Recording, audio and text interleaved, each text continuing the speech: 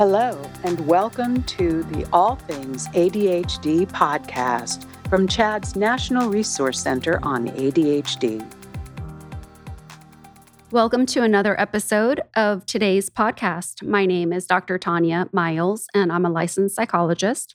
Today's topic is on ADHD and trauma. Roughly 50 to 60% of people will have a traumatic event during the course of their lifetime, and sometimes those events result in traumatic symptoms and eventually can lead to PTSD. That isn't the case for everyone, but it certainly can for some. So we'll be talking a little bit about different types of trauma and how that impacts ADHD. So there is a relationship between the two. For those that with ADHD and PTSD combined tend to have higher rates of other comorbid diagnoses, weaker cognitive performance, and increased rates of injury.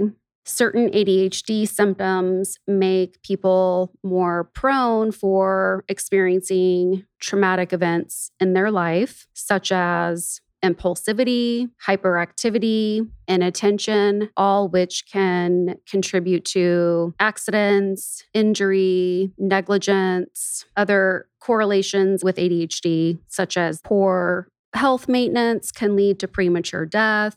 Any emotion regulation deficits can contribute to abuse and violence in relationships. Overall executive functioning deficits in ADHD can also contribute to stressors within the family and challenges in being a caregiver or parent, and which can increase the odds of having stress and tension and conflict within the family. So the timing of when a person is exposed to trauma can greatly affect the outcome of the symptoms. So, for instance, neurodevelopment is extremely important during childhood while the brain's developing, and any traumatic experiences during that stage can have longer lasting effects. Developmental trauma is one area of trauma, but it is not technically a diagnosis in the DSM, the Diagnostic and Statistical Manual for Mental Health Disorders. It was proposed, but was not accepted due to lack of empirical evidence. But it has been suggested as one for the effect that trauma symptoms can have on a child's neurodevelopment, their health, learning, and relationships.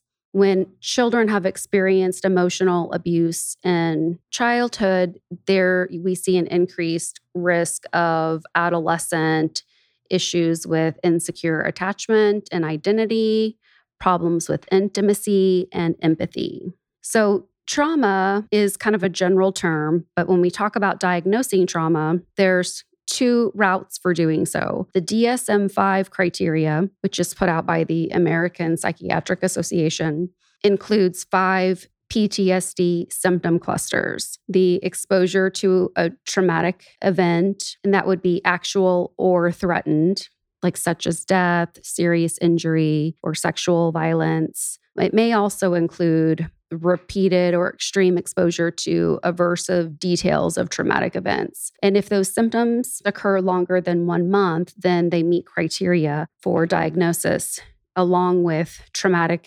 intrusive re-experiencing of the traumatic event, avoidance of stimuli that reminds people of the traumatic experience, hyperarousal and or reactivity, negative changes in thoughts and moods, which you'll see is an overall shift in how people maybe see the world or how they interact with other people, and generalize some of those negative fears or thoughts around other situations beyond the traumatic event. The symptoms would cause impairment in functioning or cause significant distress. So the ICD-11 diagnostic criteria, which is developed by the World Health Organization, has a very similar set of criteria for PTSD: the same traumatic exposure, re-experiencing, avoidance of stimuli, and hyperarousal and reactivity. In June 2018, the diagnosis of complex PTSD was introduced in the ICD-11, which is not included in the DSM at this time. Complex PTSD is different in that it has all of the other PTSD symptom criteria that was just mentioned, but it also has 3 additional elements. 1, difficulty regulating emotions. 2, symptoms related to negative self-concept. And 3, symptoms related to interpersonal problems, all of which relate to showing kind of the difficult nature of traumatic experiences that influenced how the person relates to other people and feelings that they deal with themselves. The symptoms also, again, would cause impairment in functioning and would last at least several weeks in order to meet criteria for diagnosis. Some overlapping symptoms between ADHD and trauma that we see in both disorders relate to inattention, restlessness or hyperactivity, distraction, sleep issues, emotional reactivity, impulsivity, and difficulties with memory and learning. There's a lifetime prevalence of PTSD that is significantly higher among adults with ADHD compared to others. Some say a difference of 10 to 1. And some research has shown that there is a family connection, since ADHD is a disorder that has a genetic component and that you often see in families. That tends to be the case when you have ADHD and PTSD or any other type of trauma together. There's also some environmental circumstances that can make someone more vulnerable for experiencing trauma when having ADHD, such as having lower socioeconomic status, less education, exposure to a prior trauma, even if they didn't have experienced symptoms following that incident, parental separation or death, family dysfunction, lower IQ, being of minority status. There's a family psychiatric history. There's repeated reminders of exposure, subsequent adverse life events after being exposed to a traumatic event, and if there's financial or other loss related to the trauma. The younger a person is at the time of traumatic exposure or event, as well as the severity of the trauma, does increase a person's risk for developing PTSD afterward. If there's a perceived life threat, the threat on their life or personal injury, or if there's interpersonal violence, particularly if a caregiver is involved as either victim or perpetrator, or if the person dissociated during and persisted after the trauma, it also, in all of those, increase the risk for a person developing post-traumatic stress disorder at a later time. The trauma symptoms in children, particularly younger than age 6, may look a little different besides the diagnostic criteria that was mentioned. Oftentimes, younger children will reenact some traumatic experiences in their play, or you might also see some separation anxiety, school avoidance, or some behavioral issues arise. Children and adolescents with ADHD overall tend to get hurt more often and more severely than peers without ADHD. They're significantly more likely to get injured while walking or riding a bicycle, have head injuries, injure more than one part of their body, be hospitalized for unintentional poisoning, or be admitted to intensive care units or have an injury resulting in a disability, all which make the likelihood of trauma being increased. Some studies have shown that patients 18 years or younger with ADHD over the course of a 5-year time span had a 2.5-time increase in the prevalence of fractures compared to other kids that did not have ADHD. Emotional abuse and neglect are more common among men and women that have ADHD, and sexual abuse and physical neglect are more commonly reported by females with ADHD. Along with treatment for ADHD, some evidence-based treatments for PTSD include prolonged exposure therapy and some trauma-focused CBT and cognitive processing therapy. So some conditionally recommended treatments include brief eclectic psychotherapy, EMDR, which is eye movement desensitization therapy, narrative exposure therapy, and the medications sertraline, paroxetine, fluoxetine, and venlafaxine. There's various other treatment options as well, such as somatic experiencing therapy, internal family systems, and brain spotting, just to name a few.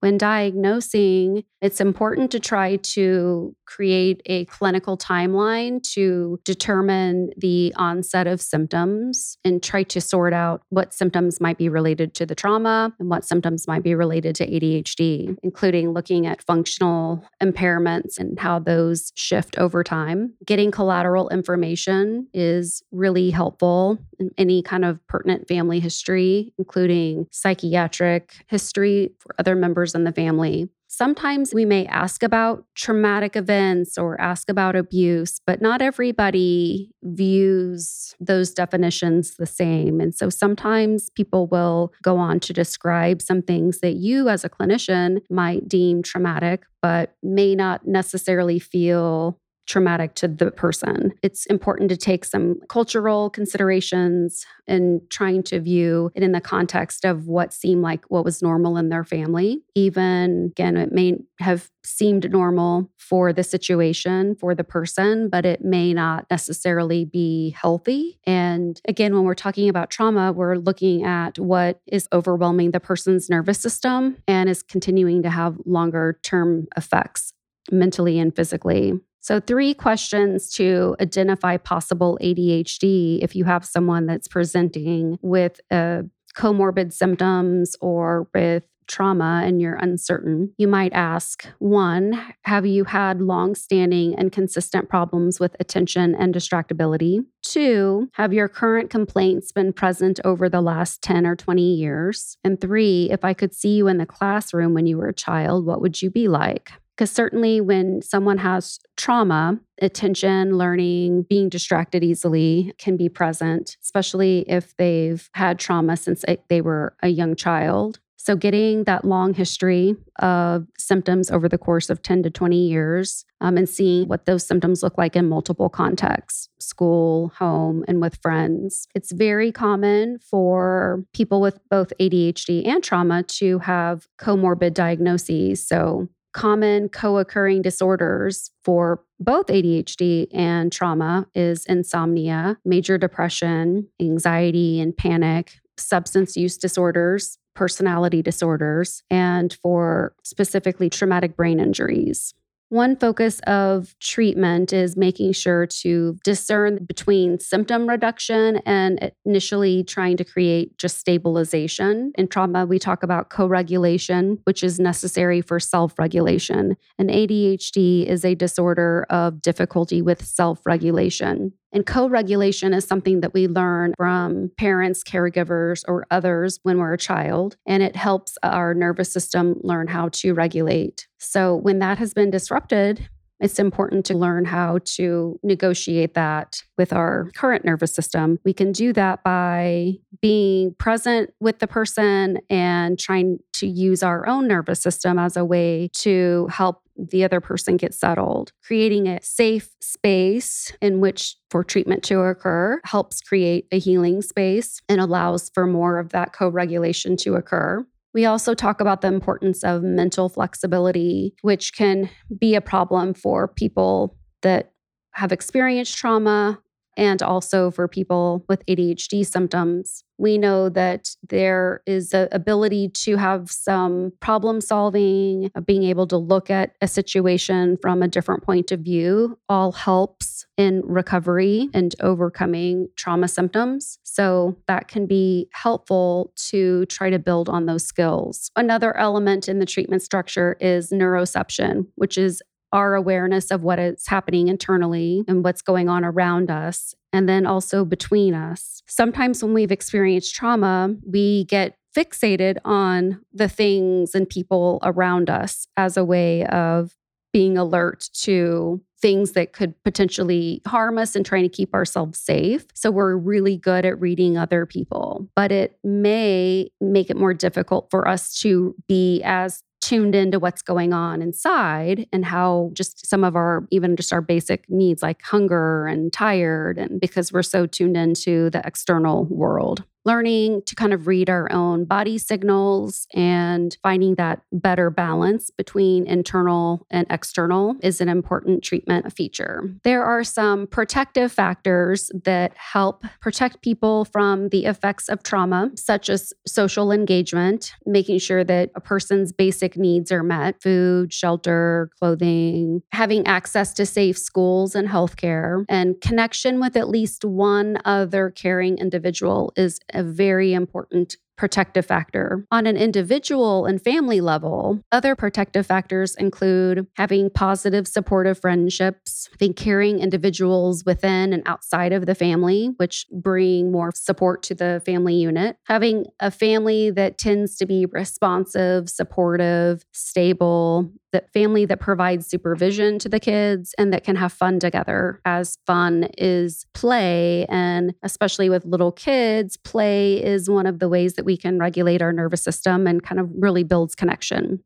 Individual characteristics such as optimism, high self-esteem, belief in ourselves, having hope, and high intelligence are also individual protective factors against trauma. At a community level, other protective factors include financial stability and support, having safe, quality childcare, school, and after-school options, having a connection to community resources, and adults having work opportunities and family-friendly policies at their job that allow for parenting. There are some things that make people more resilient in light of trauma, such as feeling a sense of perceived control in a situation, even if there's only a small part of a situation that they have some control over. Being able to focus on that part can help them be more resilient. Self-regulation is a resilient skill, as is mental flexibility and problem solving. And the single most important factor for children in particular, but for all people who develop resilience, is having at least one stable and committed relationship